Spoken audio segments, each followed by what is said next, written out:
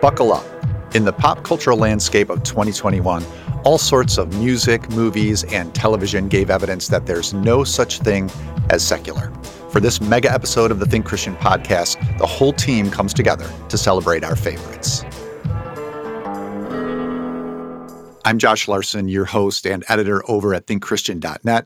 This is the second year that we've done this now, gotten the whole band together to consider all the pop culture that came out in a given calendar year and talk about how it reflects God's gospel story. As we did last year at this time, we're recording this show and reflecting on a year that's beneath a pandemic-induced shadow of anxiety and uncertainty. It's our prayer at Think Christian that you've had some experience of God's mercy and grace in the midst of all that, and that our conversations might offer a small bit of encouragement. We've heard from listeners throughout the year that have testified to that, and it's our pleasure to be able to share some of their thoughts on this episode about the best of pop culture from 2021 via social media and via emails to tcpodcast@thinkchristian.net. We heard from many of you about your favorite TV, your favorite movies, your favorite music. So before we get to our picks from our regular panelists, and here's a bit of a teaser. We're going to talk about Reservation Dogs, The Mountain Goats, and Licorice Pizza. First, let's start with a choice from listener Aaron Potter. One of my favorite movies of the year was Disney's Encanto, a beautiful film whose characters and visuals celebrate the beautiful diversity of God's people and his creation. It felt very much like a film about the family of God.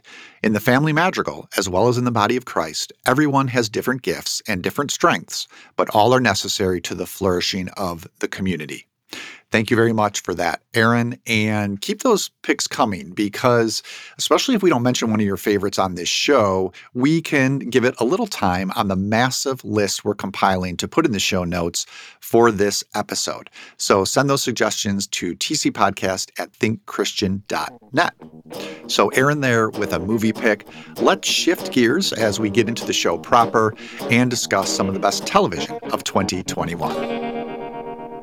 All right, we have a couple of good friends here to talk television, J.R. Forasteros and Michelle Reyes. It was going to be even better, should say at the top, that Catherine Freeman was going to join us and unfortunately was not feeling well when it came to time of recording. So maybe we'll find a way to hear from her. I know that her pick for one of her favorite TV series of 2021 is a show that both of you have seen. So maybe we can jump into that as well and touch on that. Actually, Michelle, I think you said it was one of your favorites, so that works out pretty good. I want to start a little bit more broadly here at the beginning and tackle a general question. So for me, the line between TV and movies just continues to blur. And I'm really curious how you guys are thinking about that distinction lately. What is the main difference for you? How do you explain the difference of the experience maybe of a series as opposed to a feature film, especially as we're watching more and more feature films in our homes now, the realm of TV. Movies have kind of invaded there. TV is starting to look more like movies. Is there much of a distinction for either of you? Maybe Michelle, you want to get us started on that? Sure. Yeah, I think that's a great question, especially one to ask during the pandemic as things have changed in terms of access as well. But I still feel that TV shows and feature films have different narrative structures. And what I mean by that is that a movie, a feature film, is supposed to have a clear beginning, middle, and end, whereas TV shows are more episodic. They can have multiple beginnings, middles, and ends. The strength of TV shows is that they can do deep dives into different themes per episode, which can be so provocative and fresh. Whereas, oftentimes a feature film will take one theme and it's really sort of mapped out throughout the course of 90 minutes or so. And I'll use the MCU as an illustration because I'm a big Marvel fan. I think Black Panther is a feature film that does both really well. It has a clear narrative, beginning, middle, and end, but it does a deep dive into multiple themes in a really well-done way. It has a tight narrative and complexity, if you will. That being said, I have, as much as I adore phases 1 through 3 of the MCU, I have been particularly frustrated with phase 4, which we saw mapped out largely this past year with a lot of TV shows, WandaVision, Loki, Falcon and Winter Soldier. I just felt like they missed the opportunity for doing long-form narratives well. They didn't follow episodic formats. There wasn't an immediate hook of like, what's the main driving force? Who's the bad guy? Why is this important? And they didn't explore unique themes per episode outside of WandaVision. I also had the same frustration with the latest Spider-Man No Way Home. So I think that critique goes both ways. Yeah, and I think the MCU is really blurring those lines, right? Because they have so many streaming series that connect with their movies. And yes, that's made things a little bit more confusing. How about you, JR? What's your experience like? Yeah, I tend to agree with Michelle. I tend to think of it in how are they asking me to watch this thing? Josh, I remember when, what was the Scorsese movie, The Irishman? The Irishman, his last one? You chided me because I said it took me like 10 sittings to get through it. And you were like, oh, just like he intended, But even implicit in that is this idea that this piece of storytelling was designed to be consumed in one sitting, right? Maybe multiple times. It's entirely possible that a director wants you to watch something like Memento, right? That single sitting story gets richer the more times you watch it, but you're not supposed to like watch 20 minutes, pause, go get something, come back tomorrow, right. Whatever. Whereas a TV show, I think, is designed to be consumed in multiple sittings. Even things that are binged, right? They stop and start. Now, again, to Michelle's point, I think it's done sometimes well, sometimes poorly. I think a lot of shows, the Netflix Marvel shows, not to keep picking on Marvel, but, a lot of times the critiques of a lot of those shows were they fit 7 episodes of story into a 13 episode bag, and it was like you felt a lot of like filler and drag. And it seemed often that form was dictating the story rather than the other way around. And I think what could be a promise of this blurred reality that we're living in is that a story could dictate, if this needs to be a 20-minute short film, let it be that. That's great. We have plenty of platforms that lend itself to that. If this needs to be a 90-minute feature, great. Go ahead and do that. If it needs to be a 3-hour feature, go ahead and do that. If it needs to be a 7-episode limited series or a 4-season TV show, we have the ability to do all of those things and let the story dictate the form. But again, we're not quite there yet. I think we still have an idea that things need to be 20 episodes or 13 episodes or 10 episodes or 90 minutes or whatever. Well, and what's the reasoning behind those decisions? Are they creative decisions or are they business decisions, as you suggested? Like, is it a streaming service looking to fill so many slots, or is it a particular creative team looking to tell the story they want to tell? So sometimes those lines get crossed too. I think it also strikes me that it's a question of attention span, as you just described, JR. You say you want to sit down and watch a movie in its entirety, but do we do that at home very often? I try to. I think maybe that's one of the reasons I still lean towards the feature experience, because I find it, just naturally easier to do that. But I also find it easier to not do that at home and allow for interruptions. And at the same time, as you say, a streaming series, yeah, it does have built-in interruptions narratively, but the way these services are set up, they don't really allow for them, right? It's the button pops up. It's like next episode, 5 seconds. Now, does that really make it a continuous attention experience? Or are we just consuming more or less deeply? Because throughout those 4 episodes we watch in a night, are we watching with 60% of our brain and we are on our phones and we are, doing whatever else? So yeah, it's still kind of a Wild West out there, I think, that we're navigating our way through. But there's still a ton of good stuff out there as we want to get to and talk about those series that did grab our attention and hold our attention. And we wanted to finish. I mean, that's a litmus test these days, right? Am I going to finish this series? And we have a couple of picks here that you guys made for your favorite television of 2021 that definitely fall into that category. Let's start with Reservation Dogs. Now, this is a Hulu series about 4 indigenous teens just aching to escape their lives in rural Oklahoma. It's a comedy series. These are half-hour episodes created by Sterling Harjo and the great Taika Waititi. A lot of authenticity going on here. This is the first series to be filmed in Oklahoma. It features an almost entirely indigenous North American cast and production crew. I don't know if any of that captures the experience of watching this show, though. I have to say, I didn't know quite what to make of its tone and style after the first episode. By the second episode, completely hooked by the humor and the heart of it. So definitely stuck through to the end. You guys both loved this show. Let me jump back to you, Michelle. Why was this one of your favorites of the year?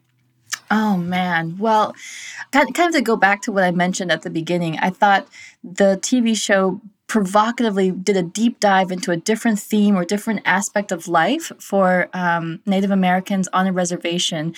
But through this juvenile perspective, with this sort of comedic lens that these are just kids and, they're like saving up for California and they have like just a handful of dollars. I mean, so there's this humor overlaid. I did find two things. One, I thought it was very interesting that there are some interracial, intercultural dynamics. You have in the first episode conflict between the Native American teens and an African American mailman.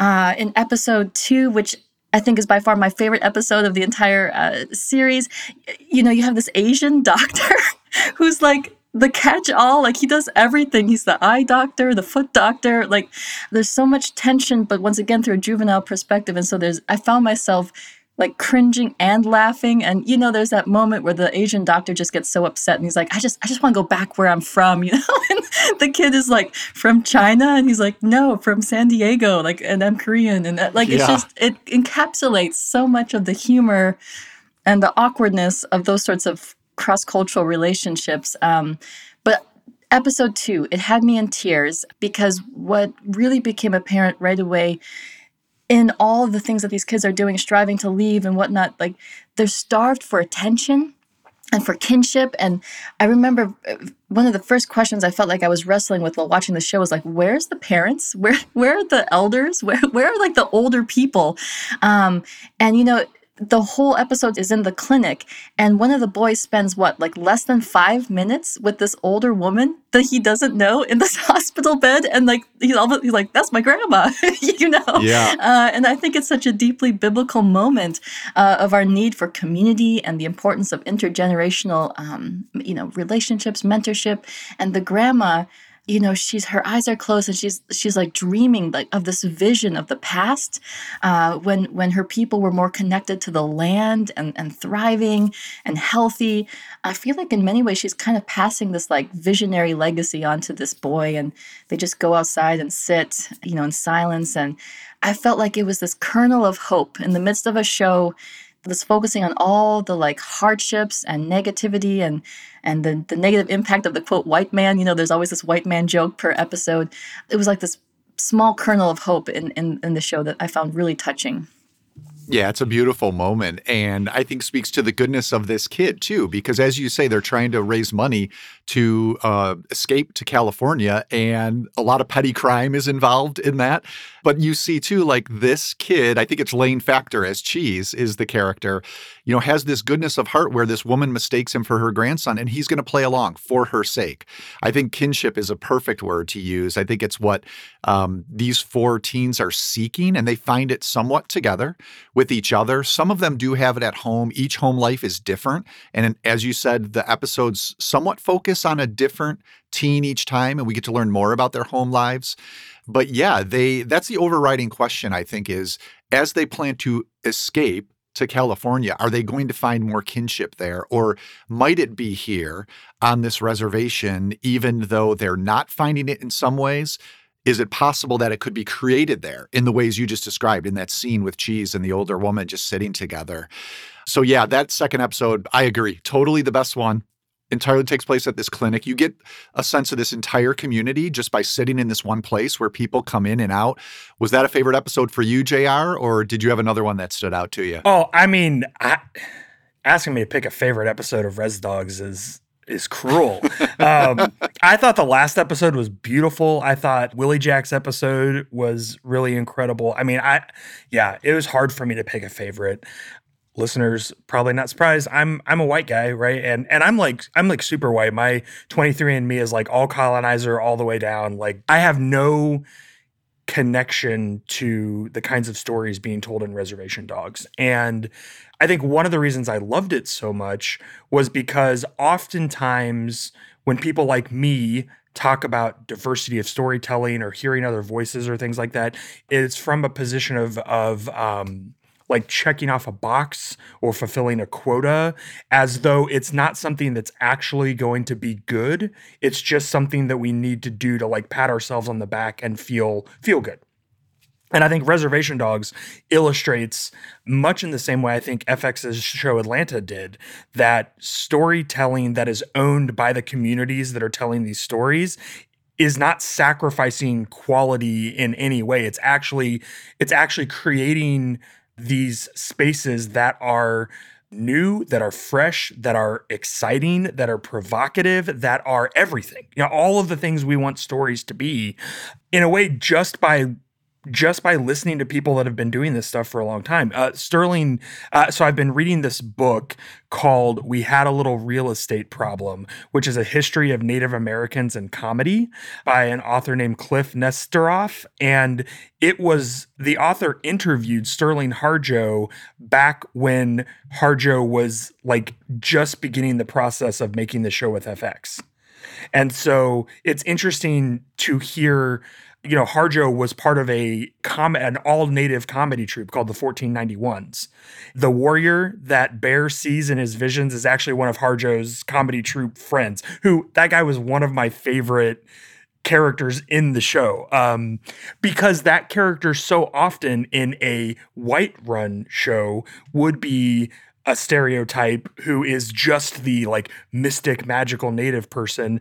But because it was coming from an indigenous person, it completely undercut all that in a way that still was about Bear's connection to his history, and not only his family history, but his tribal history and their history in this land with the colonizers of this land. But it was also funny and fresh and relevant in ways that, like Michelle said, a teenager would probably experience these things, you know?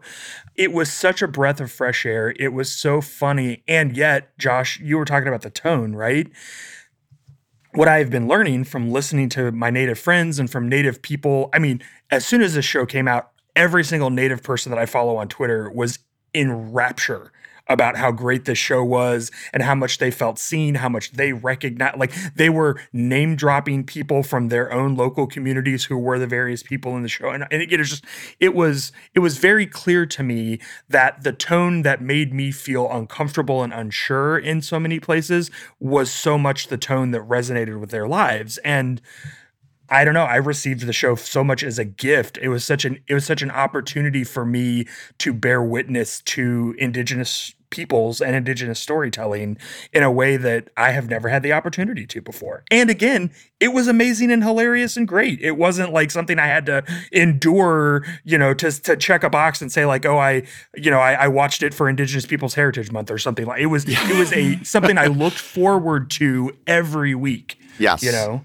Not cultural vegetables, right? Yeah. I just wanted to add to that I think one of the most provocative things about the show is that it's such a deep dive into the life and experience and reality of Native Americans. And yet, I think the themes are laid out in such a way that it's extremely relatable to any Black or Brown community. You know, the issues of food deserts and unhealthy eating, you know, that like greasy fried bread kind of like every community, can relate to that. And the idea of wanting to get out, that desire to get out and to make it, to thrive somewhere else, which, JR, to your point, this warrior that Bear is having visions about, what he's actually saying is stay and make your community better. And so I think that those themes, wanting to get out, choosing to stay, actually doing good where you're rooted and where you're planted.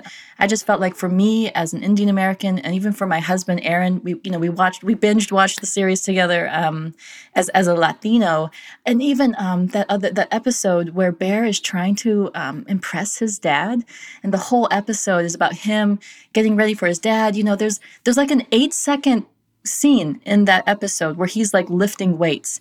And, you know, if you weren't paying too much attention, you just kind of watch it and move on.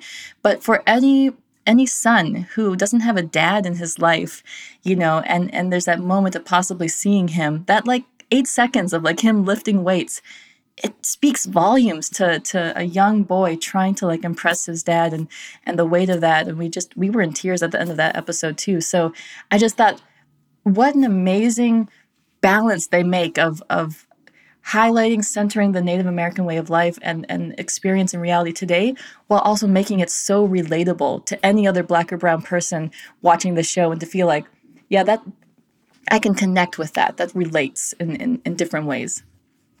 Yeah, it's a balancing act that this movie kind of miraculously manages while being very funny, managing to be specific and universal at once. And it's, representing in that way the vision of the kingdom of God, where diversity is something that's honored and celebrated. It's not the vision is not just this monochrome idea of what humanity looks like, but it's absolutely diverse and absolutely celebrated for that. You mentioned Bear, and such a great performance by the young actor there. We should probably go ahead and mention the 4 leads, and I hope I have these names right.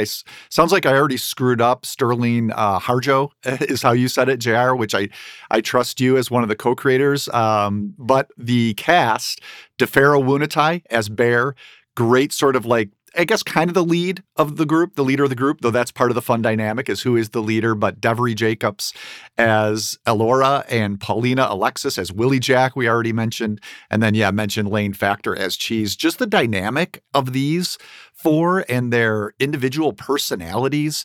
And going back to the cultural element, what I found fascinating is that as these teens try to find themselves, amidst a number of cultural influences, one way you can see their striving/confusion is in their wardrobes, the way these kids dress. And think about the influences they have going on here. They have indigenous religion and traditions. We've already talked about colonial Christianity, which is humorously represented by this white Jesus motif. Hey, white Jesus. And then, such a great line. And then, youth culture and hip hop. So they're so layered, these kids, in what they wear. There are so many layers going on. And in some cases, their hair represents traditional Native American hairstyles, but then they'll have a pop T-shirt on, layered by something else over it. I don't know if White Jesus shows up in the costume design, but there is that portrait hanging in Willie Jack's house. And I love the greeting that Paulina Alexis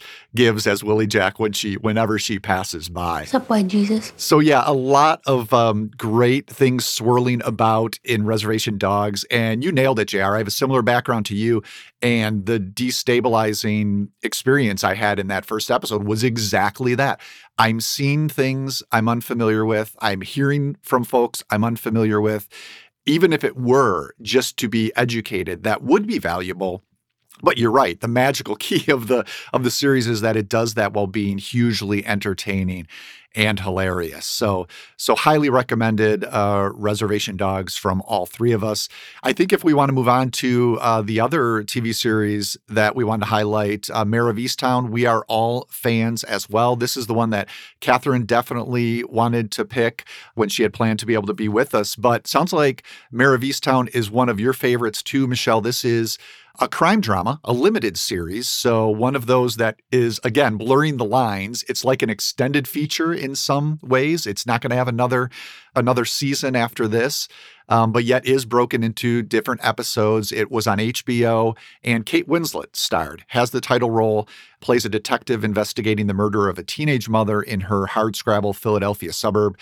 Meanwhile, her own life is in disarray following her son's death by suicide and her own subsequent divorce. So, Michelle, you said this was one of your favorites of the year too. Tell me why.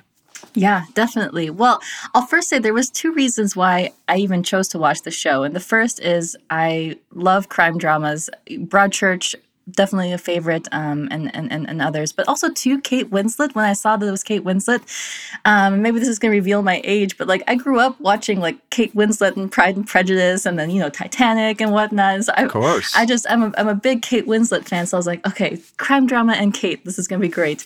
And it didn't disappoint. It's funny because as soon as we started watching the first episode, my husband and I, it was like, oh man, another cranky detective. Why are these detectives always angry at life and their lives are in shambles? I think that this TV series did a really good job at approaching her character in a new and fresh way and really giving nuance to layers of struggles within her personal life, marriage, her divorce, her son, even just, her sort of a sports past and how she's coming to grips with like middle age and like the days of glory behind her and like all of that. It was very refreshing. And I think also too, while it did kind of make everybody throughout the show feel like a suspect, I was like, it could maybe at times on the nose a little bit. It had such a surprise ending, which I appreciate. I never like watching a crime drama where like second episode in, I'm like, oh, I know who the killer is, and this was a total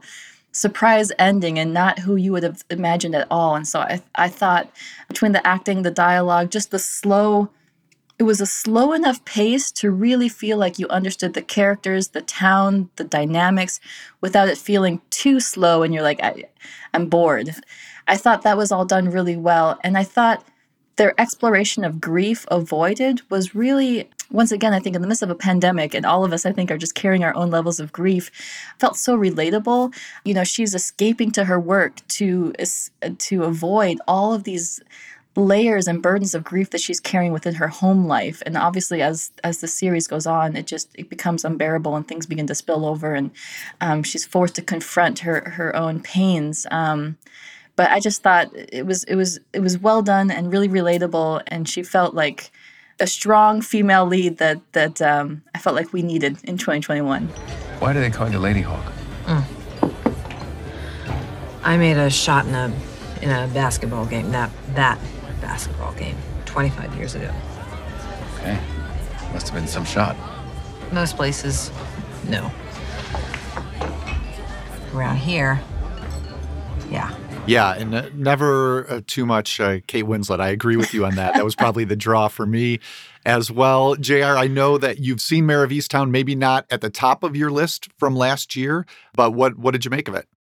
Yeah, I came to it after multiple people texted me and said, have you watched this yet? And I kept saying, no, I haven't. I keep hearing good things, blah, blah, Finally, I was like, okay, we'll watch it. And, I was a huge fan of True Detective, first season, obviously, when HBO did that. So like Michelle, I love a good gritty crime drama. I love Tana French novels. I'm here for it.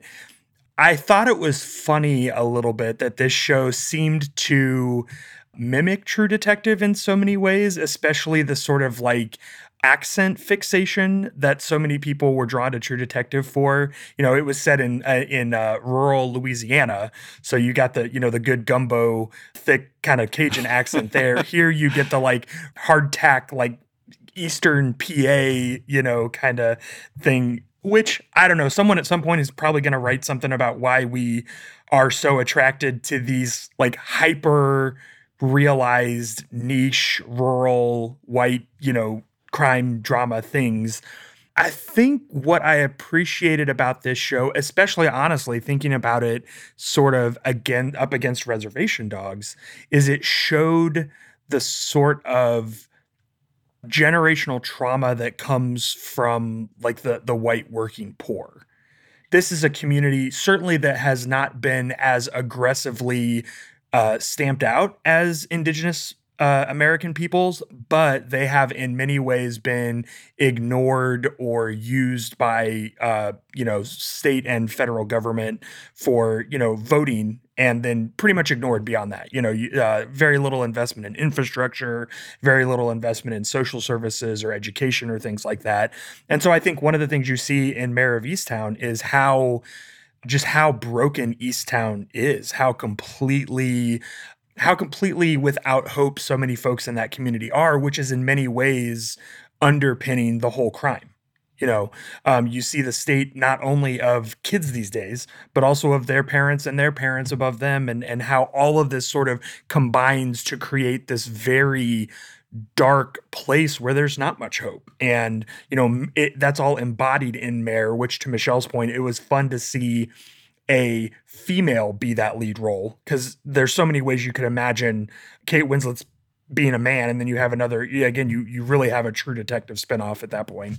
But yeah, I thought that there was so much It was just so much about how people are broken and how communities are broken, and then what that does to us, in the long term. And I just found that sad, but also really, really compelling. And I think, to Michelle's point, the surprise ending of the show really put a strong stamp at the end of that and said, like, yeah, this is what we're talking about. It's a grim milieu. I mean, absolutely. Compared to Reservation Dogs, not a lot of comedy here. Maybe you get a little bit of it in moments of Winslet's performance. And for me, it was, to go back to her, that was the highlight of the series. I may be less inclined than the two of you to seek out sort of an extended mystery drama, just because you can sometimes see the gears cranking. And you mentioned this, Michelle. Yeah, it was good that they kept us guessing, but it was also like you almost couldn't invest in any revelation because you knew, well, we've got 6 episodes to go, and I'm sure this is not it. But Winslet, anchors it all. And I think it struck me what she's doing, what's so good about what she's doing is it's kind of two things at once. She has this tough, impenetrable wall that you were talking about, Michelle, that really defines the character. That is Mare. She's not going to let anyone in. She's not going to let the grief in or out. But at the same time, she allows little cracks so that the audience can deeply care for her. And I think those two things should be working against each other, and somehow Winslet balances them beautifully, so they're working in concert. She's just a deeply angry character. And to that point, we do have a post on the TC website by Robert Hubbard that really delicately explores that element. He essentially asks, when does anger, even righteous anger, destroy us? How do we overcome it? And then for a hopeful answer, even in this grim milieu, he leans on a few passages from Ephesians. So would encourage folks to check that out at thinkchristian.net about Mare of Easttown by Robert Hubbard. But yeah, maybe not an easy watch, but I think it was a rewarding one. And I'll say a few comments. One, my dad's side, all of our relatives are in Pennsylvania and Delaware. And so the way that Kate Winslet is slurring her R's, like Warder and things like that, I'm like, that's my grandma. Those are my aunts and uncles. So I actually found that incredibly relatable. And then 2, to the point of like every person feeling as a suspect, fans of the show were calling those red marings, because... Little pun there. Right. And then finally, I appreciate, so Roger Ebert, film critic, he talks about movies being empathy machines. And I really felt, to JR's point, that this TV series does that well for the poor working whites, especially for the girl who is killed, that the story revolves around. This is a young teenage girl who has nobody, broken relationship with her dad, obviously really bad situation with her ex-boyfriend, poor, no help, needing of her baby boy to get this ear surgery, her death, and also just the lack of agency that so many of these figures have. It really, even if you do not know somebody like this, it just kind of, you're able to enter imaginatively into that world and just understand the pain and the struggle that they're going through. And I thought that was another thing that this series did really well. Yeah, and as you're describing that, Michelle, some of those situations we do see in Reservation Dogs as well, so different forgotten communities, but in some ways they're experiencing the same forgottenness and trying to work through it through their own cultural situations. And it's interesting how these shows I never would have thought of them as a pair, but as we're talking about them, I do see some things arising there. Let me hear, though, we spent a good amount of time on those two shows. Before we go, can I quickly get one more title from each of you that is maybe another TV show that you love from last year? If you were putting together a top 5 or a top 10, what else would be on there? Michelle, it sounds like not one of the MCU series would make it for you. So is there somewhere else you'd go? Well, so Josh, you and I talked about Nine Perfect Strangers earlier last year. I thought that was just a wonderful exploration on health culture and just so much of what's happening right now in terms of like the self-help world. And runner-up would be The Wheel of Time. I really enjoy Robert Jordan's books, and the fantasy series was entertaining. I think there was some missed opportunities for depth. It was just a really fun TV series to watch. And Wheel of Time, you're working on something for Think Christian on that, right? So, yes. All right, we will look forward to that. How about you, JR? What other series did you enjoy spending time with last year? I mean, I cannot help but say Only Murders in the Building, the Hulu send-up of true crime podcasting, starring, of course, everyone's favorite comedy trio, Martin Short, Steve Martin, and Selena Gomez. Yes. So, seriously, I don't know how I know how Steve Martin and Martin Short have a long history together, but how Selena Gomez got into that mix, I don't know. I can't wait to read the oral history of it, but it is perfect. They feature regularly on her TikTok now. And I mean, that show, almost every episode, I was like holding my sides, crying, laughing so hard. And it's another murder mystery. It was just so funny. Actually, weirdly touched on some of the same stuff we've been talking about here in a much lighter way. And it couldn't be farther at the other end. I mean, it's the titular building is one of those fancy New York apartments that probably costs more than all three of us will ever make in our lifetimes, in a year. So incredible amounts of privilege there, but really a deeply funny show, I thought. And I there's going to be a season 2 coming. I can't wait. So, all right, another good recommendation there. I want to add one from a listener. We did ask for listener picks for this show and heard from Kathy Lawrence. She emailed us at tcpodcast@thinkchristian.net and nominated the reality series The Voice, long-running show, but it was still one of her favorites this year. Kathy said, the singers this season were incredible. The top semifinalists were also good. It was hard to choose which one should win. They also allowed them to talk more about their faith and values and to sing Christian songs. When Jershika Maple sang Break Every Chain, it brought the house down and all judges to their feet. So thank you, Kathy, for that. We're going to add that one to the massive list we are compiling of best of year picks for the show notes for this episode. So you guys can check that out for a ton of recommendations. Thank you very much, Michelle. Thank you, JR, for joining me. Quickly here, where can listeners follow you to keep up with your writings, other podcasts, anything else you're doing in 2022? Michelle? I have a website, michelleamireyes.com. Lots of fun updates and freebies on there related to issues of culture and race. I'm on Twitter, Dr. Michelle Reyes, and then on Facebook and Instagram at Michelle Reyes. And, always up for the DMs. All right, there you go. How about you, JR? I am at JR Forasteros everywhere that's worth finding me. And a few places that aren't, just because I started an account and then it didn't turn into anything. So, okay. I'm still writing about faith and pop culture for TC and a few other places. And, of course, our podcast, The Fascinating Podcast, will be back here in a couple weeks. So great. Yeah, maybe a resolution for you. Close down some of those ghost accounts still sitting out there and unused social media Foursquare, platforms. Right? I don't need to be on Foursquare anymore.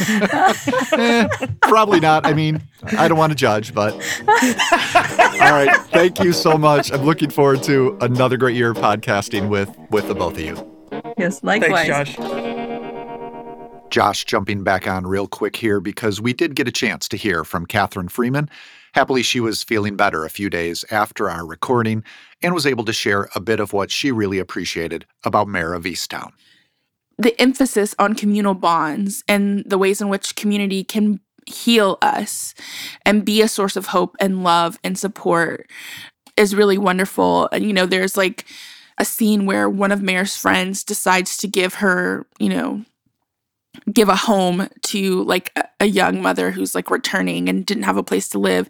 And just these like small and large acts of like, what does it mean to welcome people in and to love people well and to forgive people and to forgive yourself and to kind of go on. So I don't know. I loved the show. I thought it was kind of unexpected. I love Kate Winslet. I think she's such a talented actress, but yeah, I thought the performance of her and Jean Smart particularly were just so good.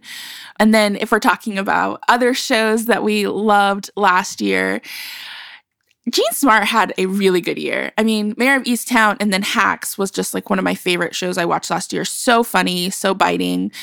I also really loved and have talked about on a previous episode, Underground Railroad, which is a really hard watch. You know, like watch it very slowly, but so beautiful. Barry Jenkins is so talented. So highly recommend Hacks and the Underground Railroad. Met you when I was a little nappy head boy, and I never put down my alto saxophone.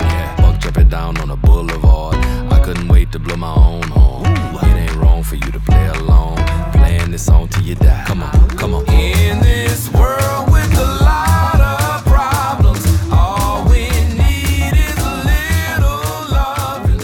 Thank you, oh you make me thank you for your love. We done a lot of living. Well, you know, if you're hearing music, you're going to hear from me, JJT, your in-house DJ, but this time the specially curated playlist I've pulled together really is a team effort.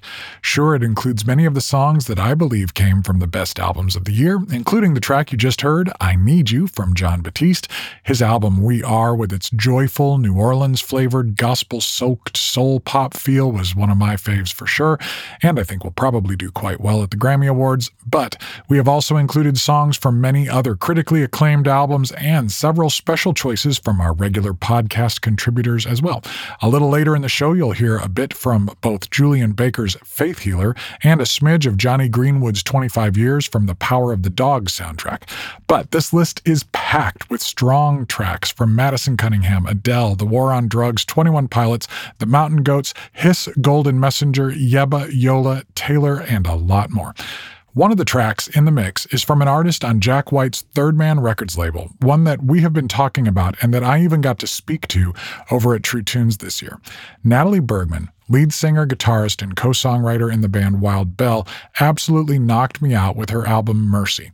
Between her artful, dexterous, and sophisticated blend of West African highlife elements, classic girl group soul, and her stunning songs that dive straight into the heart of pain and loss and come out the other side in the form of simple, almost childlike gospel tunes, I just haven't heard anything like it. She did a single with Beck as well and dropped an EP right at the end of the year that feels like an extension of the same album. I don't like to proclaim one album is the best of the year. I never do that. But Bergman's Mercy was right up there, that's for sure. If you want to see my full list, you can find it over at truetunes.com. But you can find this mix by searching for the Think Christian playlist on Spotify, where this episode's mix sits alongside all of the previous mixes and an archive mix that combines everything we have ever used, or you can just check the link in the emails you get from us. Until next time, this is John J. Thompson, hoping your 2022 is off to a strong start, your instruments are finely tuned, and your batteries are always charged. Rock on. Peace. Josh Larsen back with the TC podcast. Let's take a cue from John J. Thompson there and stick with music. Claude Acho, Eric Danielson, and Sarah Welch Larsen are here to talk about 2021's best albums. Before we do that, I'm curious to hear from each of you, what was your most played album during last year? Maybe it's the same as the best for you. Possibly. Time plays a little bit into this. You know, it's probably an album from earlier in the year that just got a lot of repeats. But what did you guys end up spinning the most? Claude, maybe get us started here. Absolutely. Without a doubt, listen to the most Donda by Kanye West. Really? Just now Kanye. So Donda was most spun, and also was a cautionary tale to purchase music when it comes out, because he revised and changed some choruses that were totally beautiful, removed Don Toliver from a wonderful song, and I cannot find the original version without breaking laws on the internet. So buy your music and keep it. Yeah, because it's gone now. Yeah, especially with an artist like Kanye. Yeah, I can see that.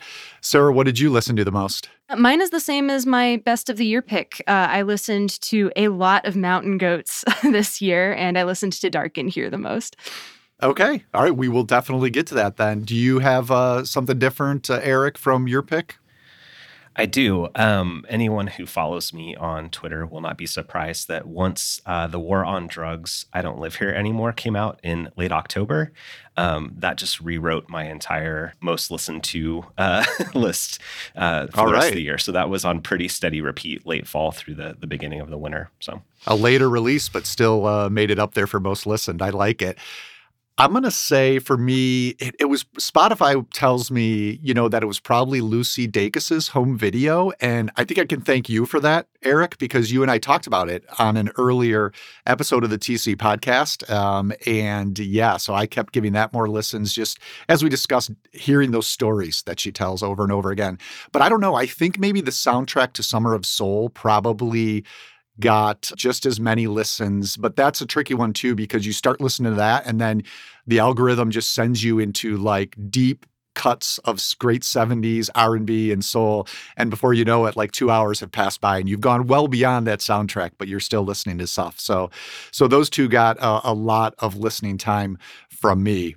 All right, let's move on to our best album picks. And I'll tell you what, this is how I want to do it. You guys have chosen 3 artists that are pretty new to me. I'm certainly was familiar with their names, but I think Japanese Breakfast might have been the only music I had actually spent time with before. And again, that was thanks to the algorithm kind of selecting some of those tunes and serving them up on playlists. So I want to do it this way. I want each of you to play the part of the record store clerk. If you can remember back to those days when such people existed, and sell me on each of these picks. So pretend I only have enough cash to buy one of them. I'm at the store. I'm standing there at the counter. Why should your pick be the one? And especially tell me, why it should be the one because of the theological reflection that it might prompt. Does that sound good to you guys? Sarah, why don't you bring us back to Mountain Goats and talk to me about Dark in Here? Anybody who knows me knows that I'm a Mountain Goats diehard. I think Eric mentioned once that every time he's on Spotify, he looks over at the sidebar and he sees that I'm listening to them. So we'll see if I can get you to that point as well. My one sentence pitch for this record in particular is that it's kind of a punk sensibility, but it's wearing a lot of Western clothing with really strong lyrics. So if you're into Bob Dylan, Johnny Cash, maybe even a little bit of flavor of the Decemberists, this might be a record that you might appreciate.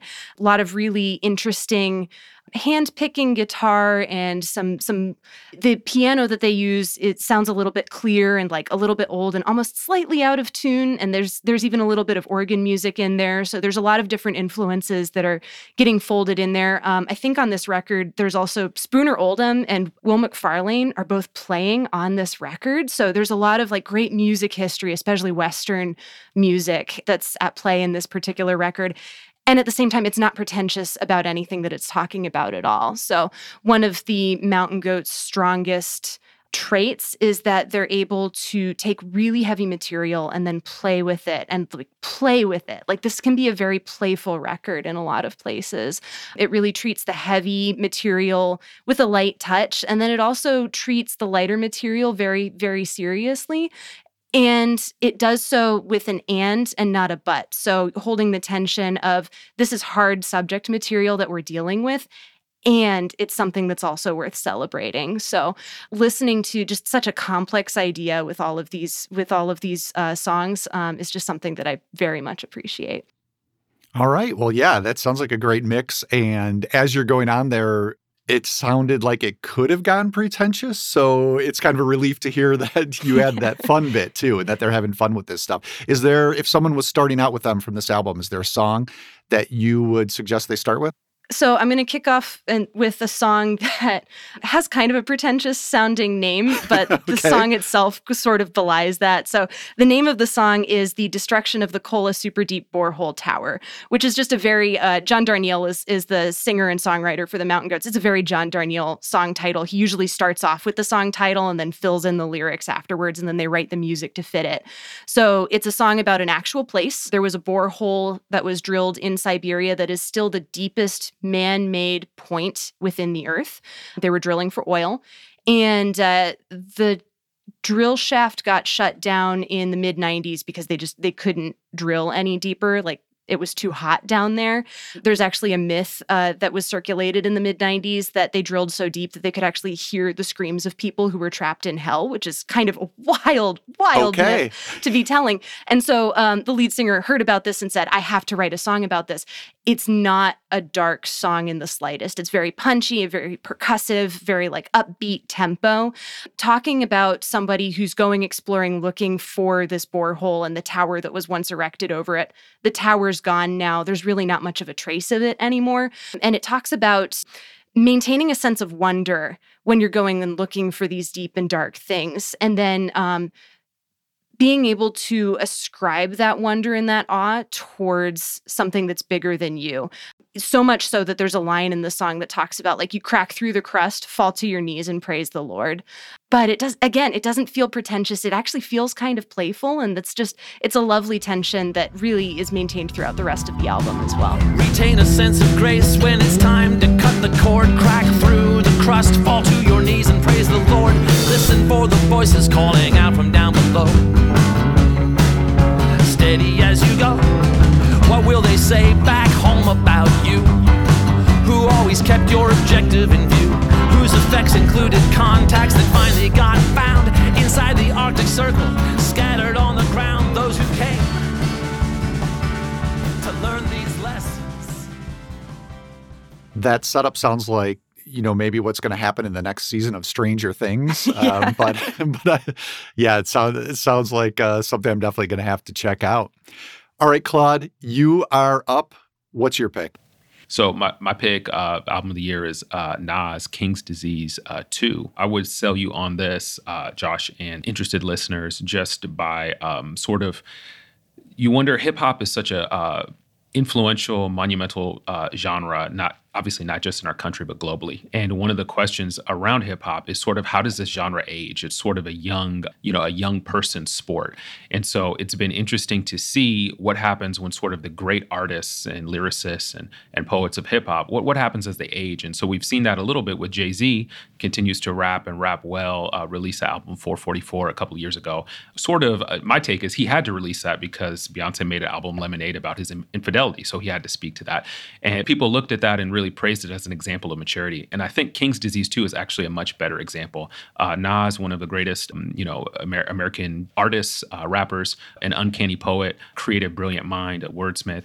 He's kind of back in rare form. He's been making great music since the mid-90s, and he's kind of back at it. And with King's Disease 2, it's sort of a maturing of a person that you want to see, particularly in hip hop. He's trying to give kingly advice, essentially, is what's happening. And he's moved on from sort of not moved on from sort of street narration, but has an added maturity and perspective. And you can tell he's embraced this sense that in Nas's mind, he wouldn't use these terms, but he's a Paul to Timothy's, right? So you see that turn and you see that embrace. On top of that, artistically, he's in rare form, and he's teamed up with a young producer, Hit Boy, to sort of kind of bridge old and new. And the production is incredible. His lyricism is creative, and for the most part, you can tell he's striving for kind of mature thought and thinking deeply about his life and reflecting on it. And you sort of see that with songs like Death Row East, where he kind of looks back on his role in Tupac Shakur's life and his perspective on Tupac's assassination. And in particular, the song that I really like that actually has some really interesting resonances with the song that you mentioned, Sarah, the title that's too long for me to remember, but a song I really did like. So I am excited to listen to the rest of the Mountain Goats album. But the song from Nas's album that I liked a lot that really stood out to me is called My Bible. And it's a song where, again, playing on the title King's Disease, like King Solomon, like King David, dispensing wisdom, Nas is trying to do the same thing. And in the song My Bible, he does so by looking at men, children, and women in each of the three verses and talking about the wisdom that can be gleaned from their experiences and then giving advice to each of them. And there's a lot of advice in sort of aphorisms and pithy sayings in the Mountain Goat song that you mentioned too, Sarah. And King's Disease is the same sort of thing. And so Nas will go so far as to say, men, don't rap about death. There's power in what you say. He'll tell the kids, I want to speak gospel for the next generation. You can have it all. Just don't side with Satan. And even things like your jewelry may be cursed. Like, be careful what jewels you buy. And then in the verse about women, he just kind of dotes on them. And Nas, it would be a larger conversation, a complicated dynamic with women, given some of his relationship with Khalees and some of the things and allegations there. So I want to be respectful of that. But I think the song My Bible is really interesting because it's Nas taking on the mantle of elder statesman in a way that a lot of rap artists say they're going to take on, but don't actually do.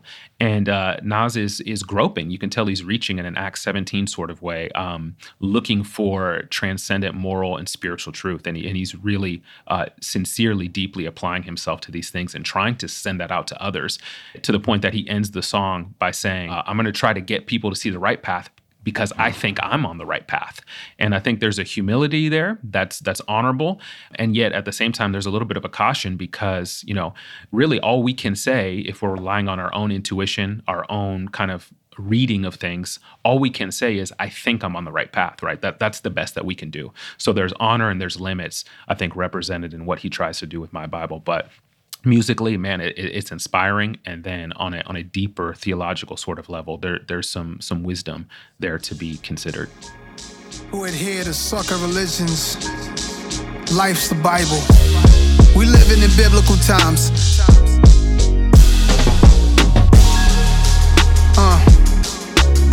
First chapter. This chapter called Men. Given knowledge by the psychotic, the block was college. We don't add it up, then they'll leave us divided. It's sorta like 10 Commandments. I'm talking about men and standards. I'm trying to reverse the damage. You boys obsessed with cameras.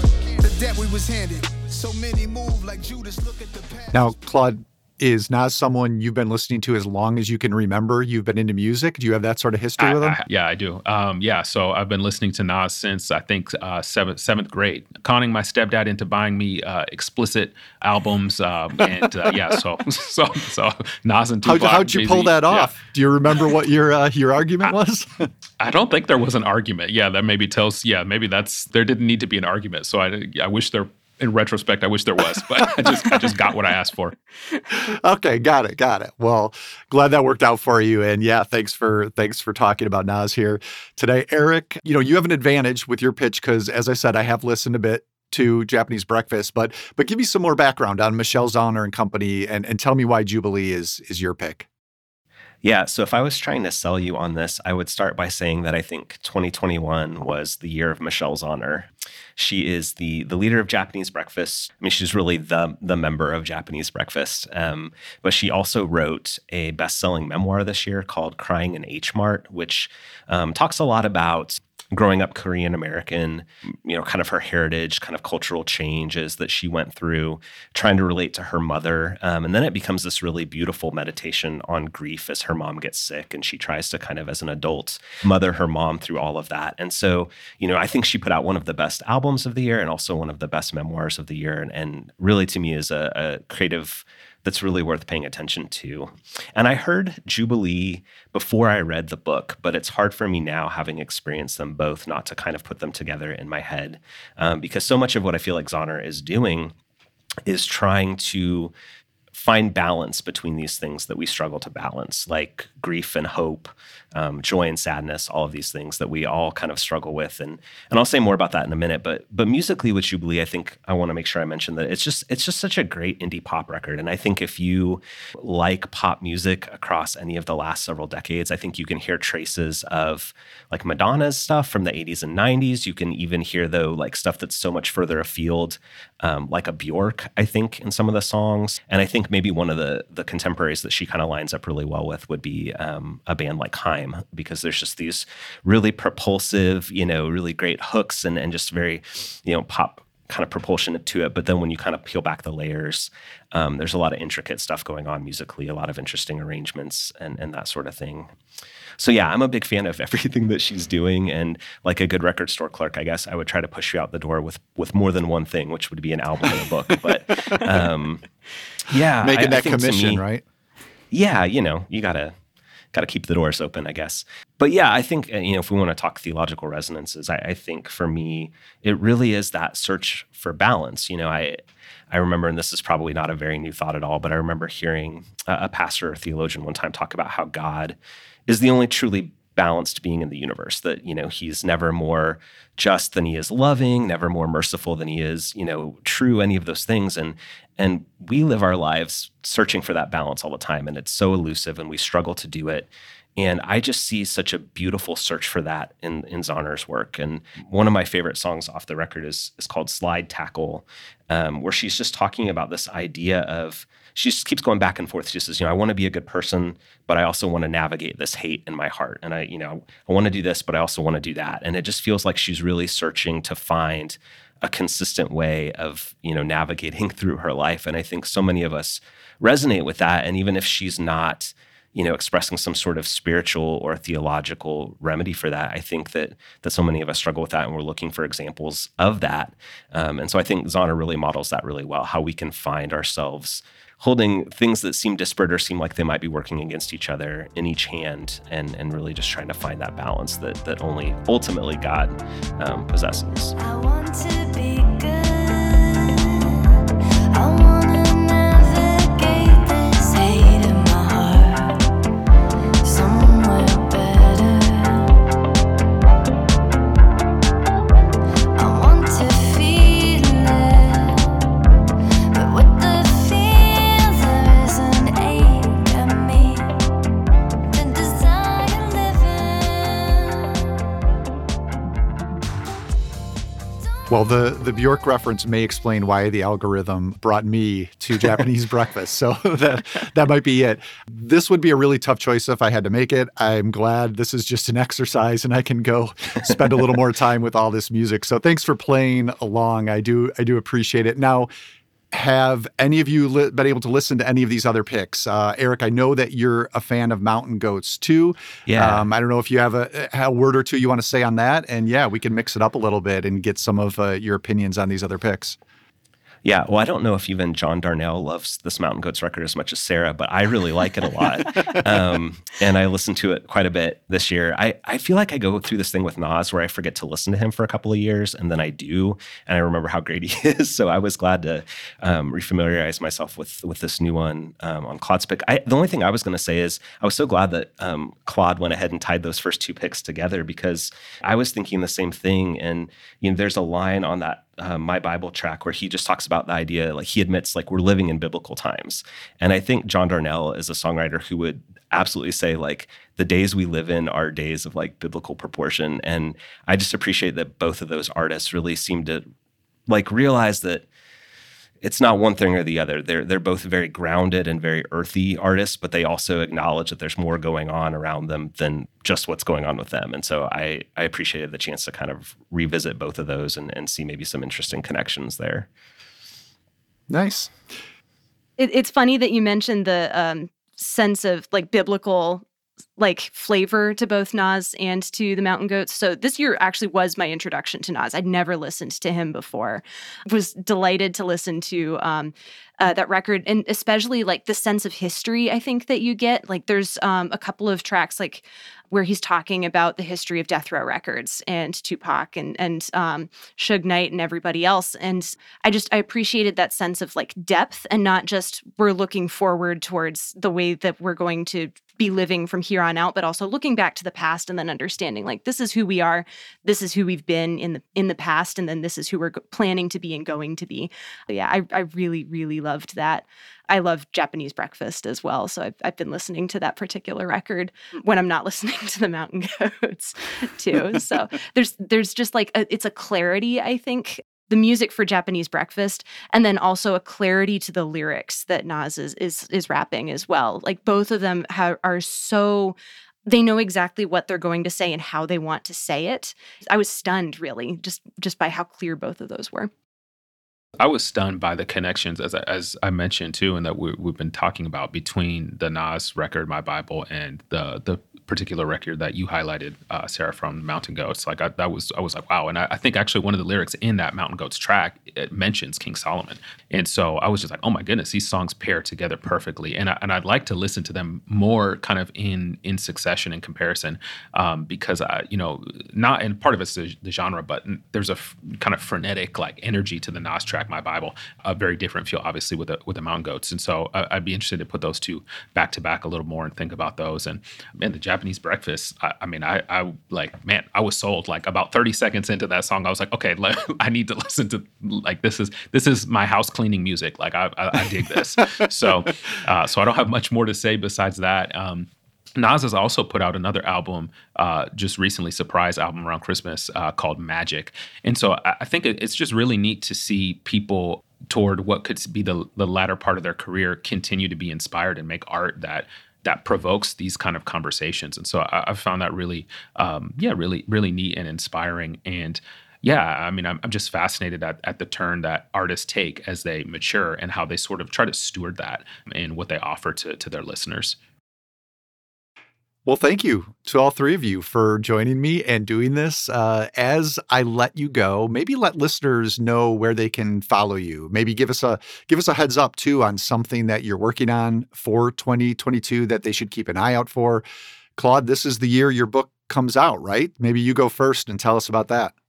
Yeah, gladly. You can follow me here when I show up every so often, and then on Twitter, it's just my first and last name. And then in May, my book, Reading Black Books: How African American Literature Can Make Our Faith More Whole and Just, with Brazos, will come out. If you like what we do at Think Christian, just looking at sort of art and culture through a Christian lens, I think you'll really like this book. I try to do that with 10 classic works of African American literature, and you can pre-order it at Baker Books, Amazon, all those sort of places. That'll be dropping in May. So would love for listeners to give that a glance.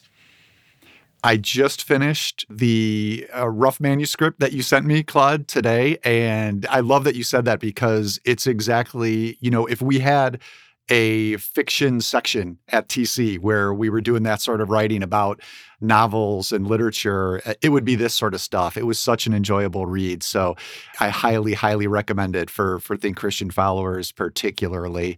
How about you, Sarah? What do you got going on? You can follow me all over the internet, but especially, unfortunately, on Twitter at Dodgy Boffin. That's DODGYBOFFIN.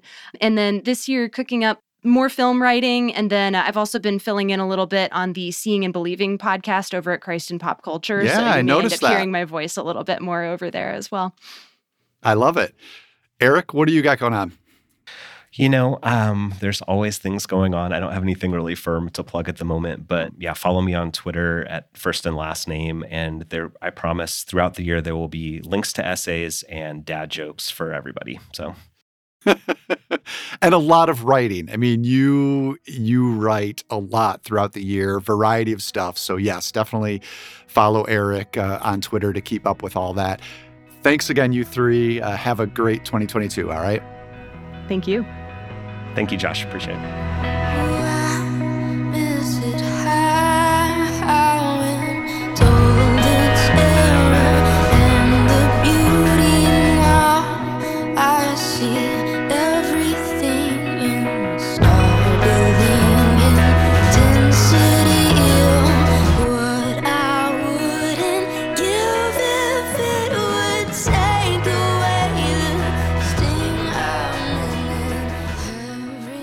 Josh Larsen again. Before we entirely move on from music, that was some of Faith Healer by Julian Baker.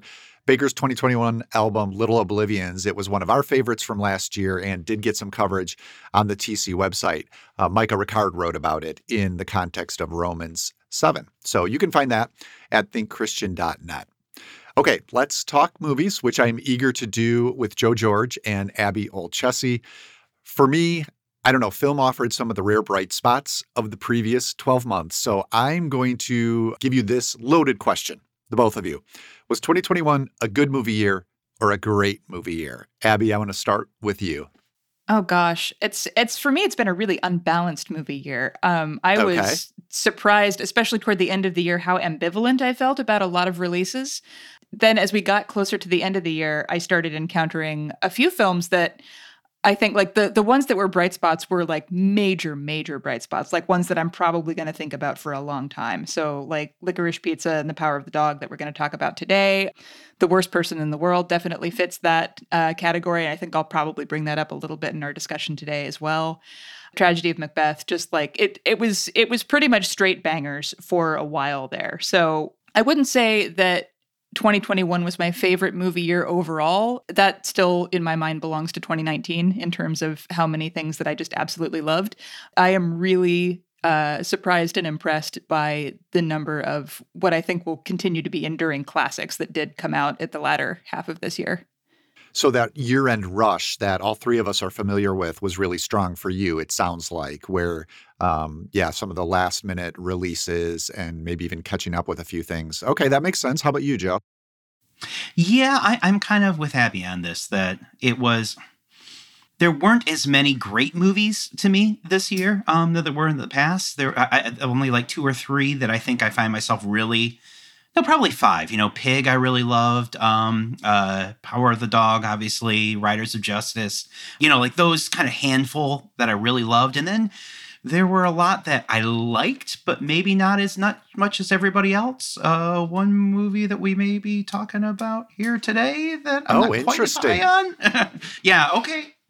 Could that you're the one that asked if we could be talking about each other's movies, Abby. So you opened the door. Very excited about this. Let's go right to it, because I'm assuming you're talking about Abby's pick, Licorice Pizza. Before we get that opinion, Joe, let's go to Abby. I'll set it up for you here. Licorice Pizza in select theaters over the holidays. I don't know how widely available it's going to be by the time this episode comes out, but it's from writer-director Paul Thomas Anderson. Set in 1973, Southern California basically drifts along with 2 strangely matched characters as they drift along together. Gary is played by Cooper Hoffman, a precocious 15-year-old. Gary is part-time actor, likes to start business enterprises, things like selling waterbeds. And then Alana, who's played by Alana Haim of the band Haim. This is her debut as an actor. And Alana is a 20-something. Her age kind of shifts according to her, I believe, in the film, what she answers about that. But she's a photographer's assistant when we first meet her, who meets Gary during school photo day. And they end up hanging out, getting into different misadventures, not always sure why they're doing that, I think, as the days roll by and they both get older. Abby, as a way into why this was one of your favorites of the year, I would be curious to hear, what do you think these 2 main characters are looking for, either independently or together? That's kind of a question that I keep returning to the more and more I think about Licorice Pizza. Yeah, that's a good question. I think they are both looking for not necessarily romantic love, but like appreciative love and attention and a sense of fulfillment, I think. The fulfillment end, I think, probably applies to Alana a little bit more than it does to Gary. Gary seems like he's still in kind of the performative aspect of his life that comes with, early teenhood, where you're trying to like accomplish things and look important to people. Alana, having gone through the period of my early 20s a little bit closer than the period of my early teens, I really identified with the kind of desire to find something that feels responsible and means something and kind of shows that you are an adult who knows yourself and who knows your wants and needs. And I think they're both still trying to figure that out as characters. It seems a little bit more urgent for Alana, I think, because of her age and where she's at in life and the kinds of things that she's trying to escape versus the kinds of things that she keeps getting pulled into because of her relationship with Gary. Yeah, that all makes sense. And was that one of the main reasons, that identification, that it made it as one of your favorites, or were there other things going on here that you liked as well? I mean, there are some hyper-specific things. Like if Tom Waits shows up and wants to set things on fire, I'm going to love that movie. That's just a given. But it's that, and also I think the way that that's communicated, in that Licorice Pizza is sort of episodic and kind of free-flowing in terms of the characters kind of drifting apart and coming back together and realizing they care about each other in certain ways at different times and not always consistently.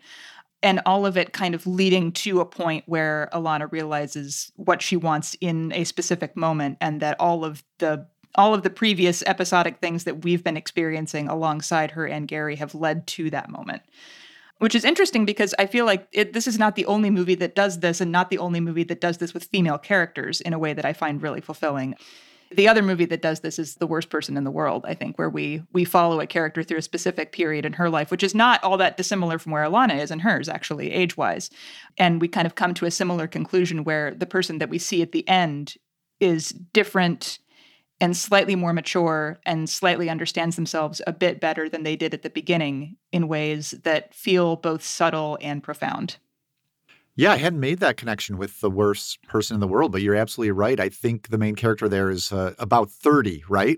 Maybe a little bit older, but definitely exploring some of the same things. And I think your description of where the characters are at the end of each film is dead on, because from the outside and maybe the benchmarkers of the world, not much seems to have changed, but the interior sense of self has shifted for both characters in significant ways that we do sense in the film. So I like that connection between those two movies.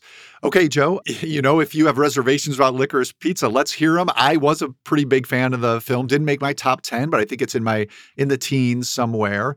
And yeah, let's hear it. Either if you can speak to this character question we're talking about, or if there are other things that maybe held you back about the film.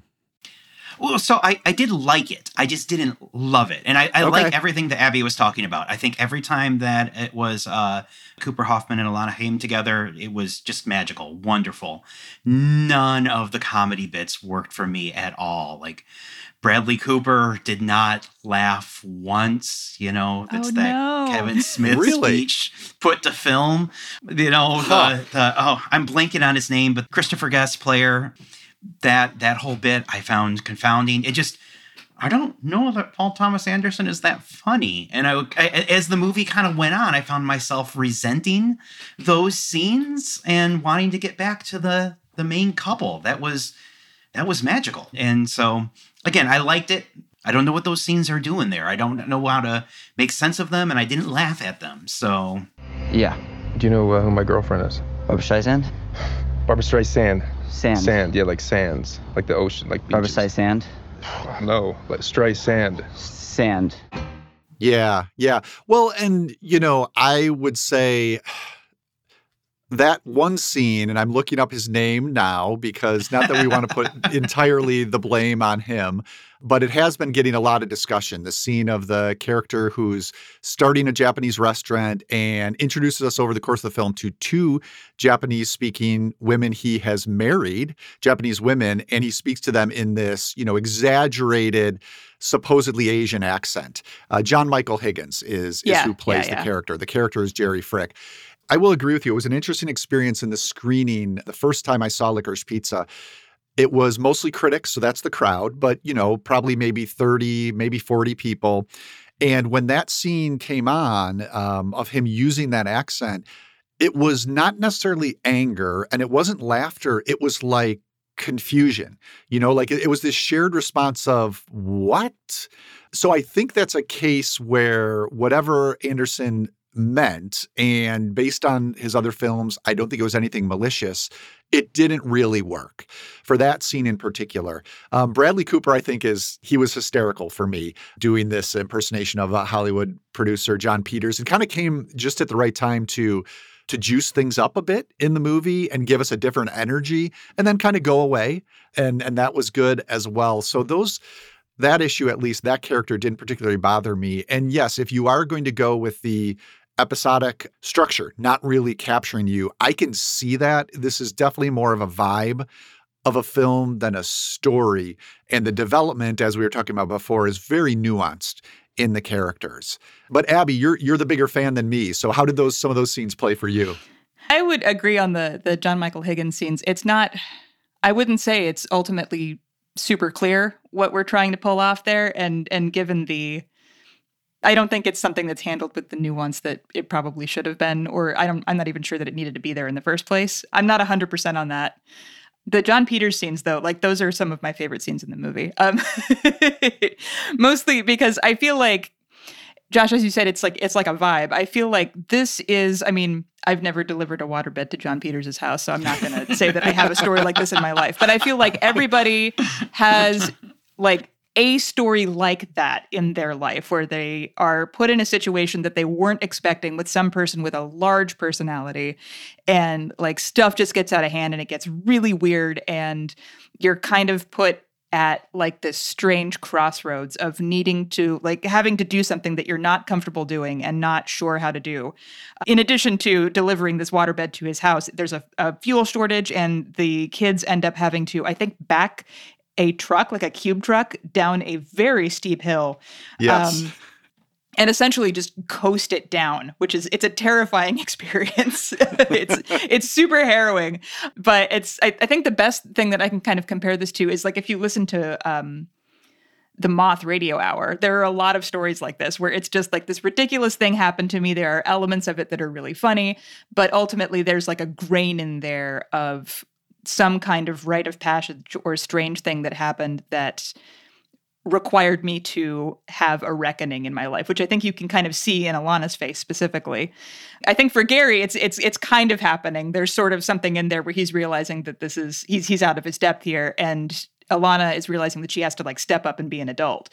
There are small movements of character in that scene that I really liked watching and experiencing alongside the characters, and also felt authentic to like the kind of experience that I think a lot of people probably have at some point in their lives, like close to that age.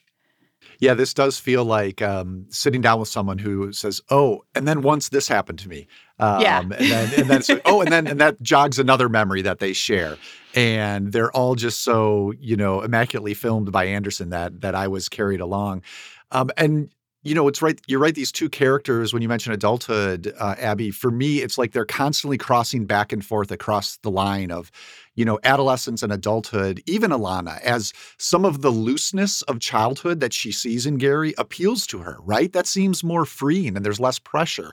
And so you think, well, that's kind of why she's hanging around with him. It's a chance for her to lift that weight on her shoulders of adulthood that she doesn't know how to carry yet. This also made me think, about these two characters from a faith perspective. If you talk about faith formation and this idea of being at that age of searching and trying to find some sort of place for yourself, it struck me that even in a faith-filled home, which we see Alana's is, right, where Judaism is practiced, there's a scene of the family praying before a meal. That really doesn't give her an anchor either, even though it seems very deliberate on her father's part in particular. It just isn't real or relevant to her until, to make it has something else is going to have to require it to mean something for her, something other than tradition. Tradition is important, but maybe not always enough. And one of the things that was interesting to me as I was thinking about these two characters is, and it comes to faith formation for any of us, what is the enough? What's going to make it kind of click, even if you've been raised in a Christian home? What's going to make it click for you? Because the larger question for these two characters is, what is going to make life click for me as Alana? When is it going to click? And for Gary, too, when am I going to hit that point of adulthood, which I'm striving so hard for, where things are going to click? And part of it is realizing like it's never going to 100% click and kind of accepting that. So I thought that was an interesting aspect of Licorice Pizza as well. All right, Joe, let's get to your pick. The Power of the Dog also happens to be my favorite film of the year. It is now available on Netflix, so a little easier to find for folks. I've written and talked about it so much. Why don't you go ahead and set it up for listeners who haven't seen it, Joe? Oh, I got all excited when you did the summary for Abby's movie, thinking, oh, good, I don't have to try to summarize this one. Okay, here goes. The movie's about two brothers, Phil and George Burbank. Phil is played by Benedict Cumberbatch. George is played by Jesse Plemons. They own a ranch in 1925 Montana. George is... He's kinder, soft-spoken, but not quite as with it or sharp, but is more kind, if sometimes a little bit thoughtless. But Phil, on the other hand, is this boisterous, domineering, very loud, manly man. And he is constantly referring to his mentor, friend, maybe more than that, Bronco Henry, as this legendary Old West figure, right? And so George marries a woman named Rose, played by Kirsten Dunst, who is the widow of a man who committed suicide. Phil resents Rose's presence and bullies her constantly, and also bullies her son, Peter, played by Cody Smith-McPhee. And Peter is a not particularly masculine child, which is the reason that he gets the brunt of Phil's wrath. And the movie kind of starts out as this psychodrama and then becomes sort of a Hitchcockian thriller by the end. And I don't want to say too much more besides that as far as plot goes. Yeah, I think that's wise. I think we should try to tread lightly here because unlike Licorice Pizza, plot is very integral to this movie based on 1967 Thomas Savage novel. Not sure if you mentioned that, Joe, but that's where Campion's drawing the story here. And there are some twists and turns along the way. In retrospect, it's one of those where you're like, oh, I should have seen that. And it's not that Campion is really trying to pull anything over our eyes. It's more about, I think, how the characters respond to some of the realities we become aware of that this movie is really interested in than the surprises or the plot twists. Man, so many reasons I love this film. I've long been a Campion fan, best known before this for The Piano.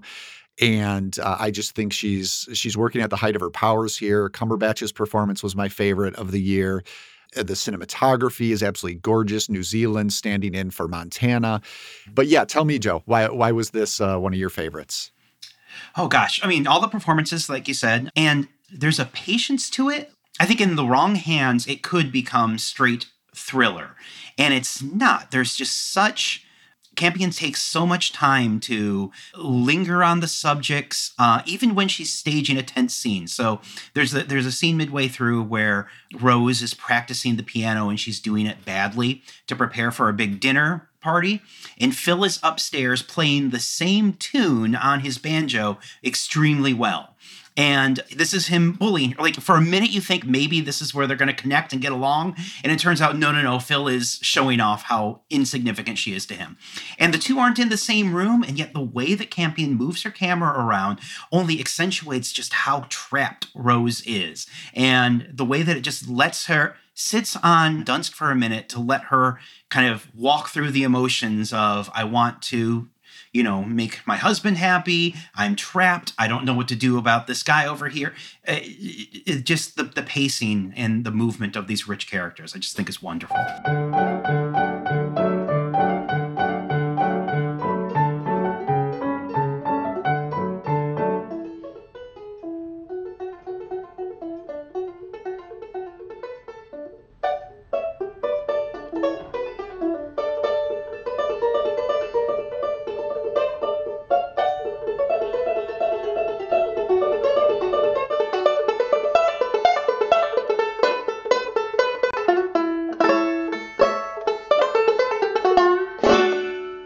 One of my favorite scenes of the year. And yeah, the camera plays so much into that. I love how it's far away from her on the piano at the beginning of the scene and then kind of moves forward. And if I'm remembering correctly, I think when she screws up, it stops and just kind of jostles itself like, oops. And then it starts moving forward again.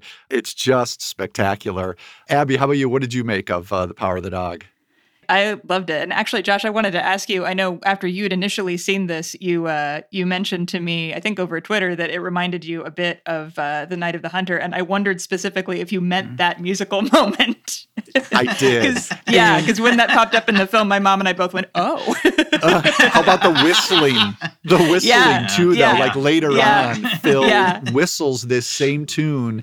Again, he and Rose are not together in the same space. She's outside, kind of in an alley between the house and an outhouse. And he's upstairs at a bedroom window and sees her, and he just starts whistling. So yeah, that's very Robert Mitchum, Night of the Hunter, right? Absolutely. I think also something that those two movies share, an interest in masculinity and of the performative and toxic variety often. And I think how that relates to women. And also, I think not to spoil too much, but there's some discussion of repressed homosexual desire and tendencies that I think those two movies also share specifically. I mean, Charles Laughton definitely felt that way. Not to make everything about Night of the Hunter as I always do, but no, it's allowed. It's allowed. It makes sense. It's allowed. I think, I was drawn to that. And I thought that was a really interesting exploration of what men think manliness needs to be and authentic expression of the self and how it takes different forms and in unexpected ways. And I think some of the movie's more kind of thrillery elements toward the end play with our expectations of characters based on the film's interpretation of their masculinity, I think in really interesting ways that I think is kind of ripe for larger discussion. Also, some of the more tender moments, I think, work in that with that as well. There's a wonderful scene between Dunst and Plemons where he's trying to express how happy he is to be with her. And when you read that in all of the abuse that he's taken for being the wrong kind of man, and even Cumberbatch has a tender reminiscing scene that is clearly some side of himself that he's not showing to somebody else. I mean, you're spot on. The way that a type of masculinity is a trap and impressed upon other people is, I think, a big part of this movie to add to the trapped feeling that Rose is feeling as well. Yeah, and I think that's a big part of Cumberbatch's performance is I've always found him to be a very outside actor that sometimes has held me back from his performances. But here, that's part of the role, is to perform these exhibitions of masculinity. And he's just perfectly suited for, pushing that to the forefront, whether it's the vocal performance, how he walks throughout this movie, just kind of taking up the physical space. Really something to watch. So we would be remiss if we didn't address the biblical root of the title here of the film and the title of the Savage novel as well. It's taken from Psalm 22. That psalm, of course, achingly echoed by Christ on the cross. My God, why have you forsaken me? Originally a psalm of David lamenting his torment at the hands of his enemies. Now, the dog references that the film cites, those are in verses 16 through 21. Dogs surround me. And then a bit later, deliver me from the sword, my precious life from the power of the dogs. And we actually see, you mentioned Peter, the teenage boy played by Cody Smith-McPhee. We see him reading those verses, tracing his finger over them in the film's final moments. We won't provide the context of what else has been going on there, but that's when, Campion chooses to literally make the connection. And you think, okay, so maybe it's throughout the movie. I was just thinking, is it just she just wanted to keep the title? Maybe there's more about this in the book, but clearly there's something there the movie wanted to emphasize. I don't know if I've found my way to what that might be, to be honest. So I'd love to hear if the two of you have any theories to that. I read it as the other dog that shows up, besides the literal dog they sometimes play with, is a shadow on the mountain range that looks like a dog. That's right. A barking dog, a snarling dog. And throughout the movie, Phil will look out at the range, and it's kind of this, if you see it, you're his type of person. And he has a moment of connection with Peter where Peter sees it as well. And it's interesting because in the psalm, David is talking about dogs as something that's attacking him, hemming him in. And there's the sense that when Phil is looking out at the mountain range and at the dog is there as well, that he's hemmed in somehow, right? Like the real him, the authentic him is being held back, and he has to be this performative masculine sort of self. And that's what you see him kind of beginning that cycle also with Peter, that Peter has to be a certain type of man, and the type of man he is not acceptable. And so I thought that was an interesting contrast that Campion uses all of these gorgeous sweeping shots to show us how wide open New Zealand as Montana is, this sort of freedom that you feel there. And yet there's the sense that, they're trapped in even within this space. And so in relationship to the psalm, I kind of read it as they're praying for deliverance of some type. Even if the characters don't know what they want to be delivered from, we as the viewers want them to be delivered. We want Phil to just be the type of person he is. We fear for Peter, that they're going to be inherently not good enough. And at least I, as a viewer, wanted them to be delivered. So that's the connection that I saw there. Yeah, that tracks. How about you, Abby?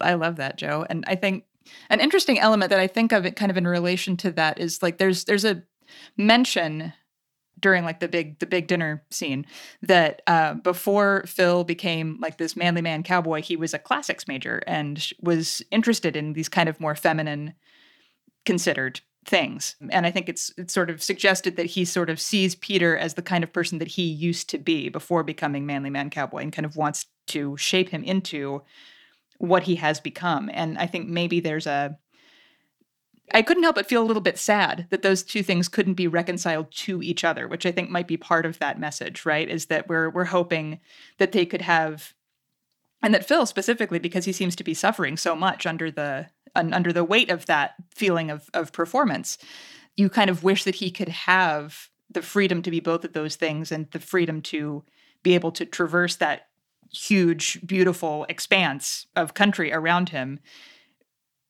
being able to be his authentic self and balance those elements of his experience and his personality and his desires.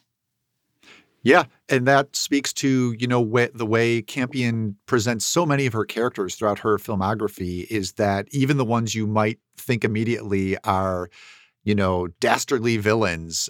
She's interested in exploring the layers beneath that and partly the why or the how. And I think we get that here. Phil is the tormentor, clearly set up that way very much in the beginning, but we gradually learn how he may be tormented too, perhaps in his past, definitely in his present, in the way Joe is talking about. So yeah, both the use of the psalm and even that image, Joe, you mentioned of the clouds forming the shadow on the mountains in the shape of a dog. Those things are both, they have such explosive potential in Campion's hands. And they could mean so many things, sometimes conflicting, but all at once. I think that's what makes her sort of a difficult filmmaker, is it's sometimes hard to pin down what are we supposed to learn from this movie, because it could be so many different things. But there's a richness there that I just appreciate about her work, and especially The Power of the Dog. So more support for The Power of the Dog came from a listener and occasional TC contributor, Jonathan Cana. He emailed us at tcpodcast@thinkchristian.net. Power was number 3 on his top 5 list. And he did highlight that insidious use of, I think it's Strauss's Radetzky March, Jonathan pointed out, in that banjo versus piano scene that we hear. So that was a highlight for him as well. Anything else as far as Power of the Dog goes, or Licorice Pizza, you guys wanted to throw in there before we wrap up? I don't think so. I think we've covered most of it. This has been a great discussion. Yeah, there's going to be no more discourse about either movie, so we nailed that's it. Right. We've answered every question that anybody could possibly have about either one. And, Joe. Just wait until the Oscar nominations come out, and suddenly these will be the 2 worst films that were ever made. So prepare yourself for that phase. Well, thanks to Jonathan Cana for weighing in there. Thank you, Abby. Thank you, Joe. Real quickly, maybe tell listeners where they can follow you and what you'll be up to in 2022.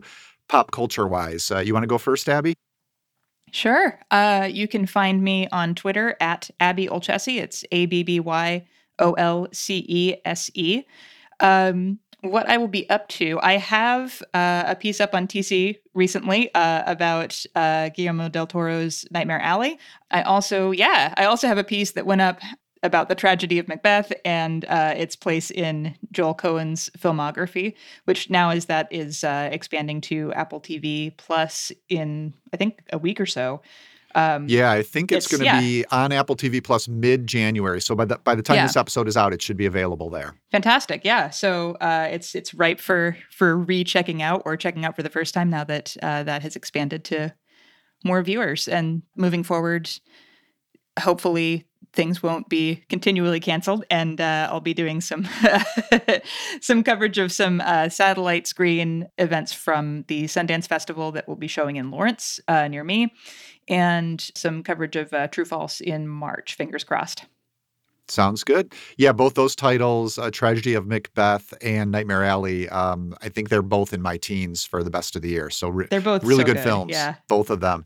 All right, Joe, you're going to be publishing The Superpowers and the Glory this year, right? Yes. Yeah, I'm almost done with the manuscript.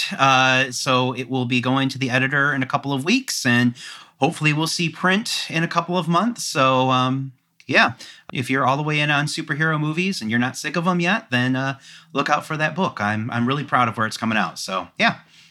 Congratulations. And to keep up with that, Twitter, is that the best place to follow you? Oh, yeah. Yes, of course. Thank you. JA George II is the best place to follow me, and I will be obnoxious on Twitter about it when it comes out. So. Sounds good. We'll look forward to that. Looking forward to some more pieces at thinkchristian.net from the both of you as the year moves on as well. So thanks again. Looking forward to another year working together. All right. Thanks, Josh.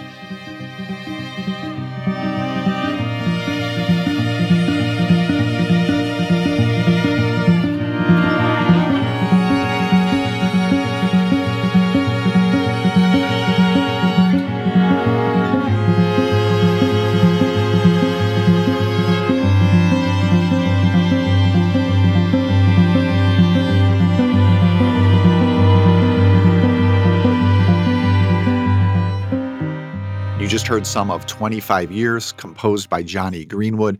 Greenwood scored both The Power of the Dog and Licorice Pizza, so seemed appropriate to include his work. 25 Years comes from The Power of the Dog, which also featured my favorite score of the year. I don't know about you, but I've come away enriched by this episode. Reservation Dogs was a series I hadn't watched until JR and Michelle gave me the nudge.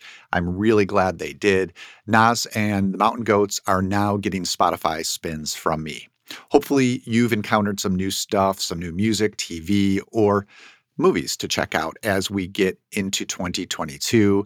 Some pop culture that either reflects the goodness of the gospel, reflects our need for it, or just sits alongside God's story in some compelling way. Thanks to all the listeners who submitted suggestions and picks for this show. We couldn't quote everyone at length, but I do want to get in quickly here a few more recommendations. Josh Baylog said that his favorite album was Hold Still by Taylor Lenhart. In the world of movies, Oliver Chang fell for the Joaquin Phoenix starring family drama Come On, Come On. That was a really good one, Oliver. I'm with you there. Then a couple of TV picks here. Daryl DeClerc highlighted the Netflix series Made, and Tyler Reed had this to say about the BBC series Can't Get You Out of My Head. It's epic in scale, and I haven't been able to stop thinking about it. Its pessimism reminds me of how lost we all are, but that we do have a great hope in Jesus that justice will eventually prevail one day. Thanks again to all the listeners who provided feedback. And yeah, you can always stay in touch with us by emailing us at tcpodcast@thinkchristian.net. We'd love to share more of your thoughts on pop culture throughout the year in various episodes. You can also follow us on Facebook and on Twitter @thinkchristian. And if you want to make sure you don't miss out on any of the articles we publish over at thinkchristian.net, sign up and subscribe to receive our emails over at thinkchristian.net/subscribe. For our YouTube viewers, you missed out on a ton of music for this episode, even more than usual. We have samples from the albums that we discussed, but also tracks from John J. Thompson's Spotify playlist that he compiled for this show.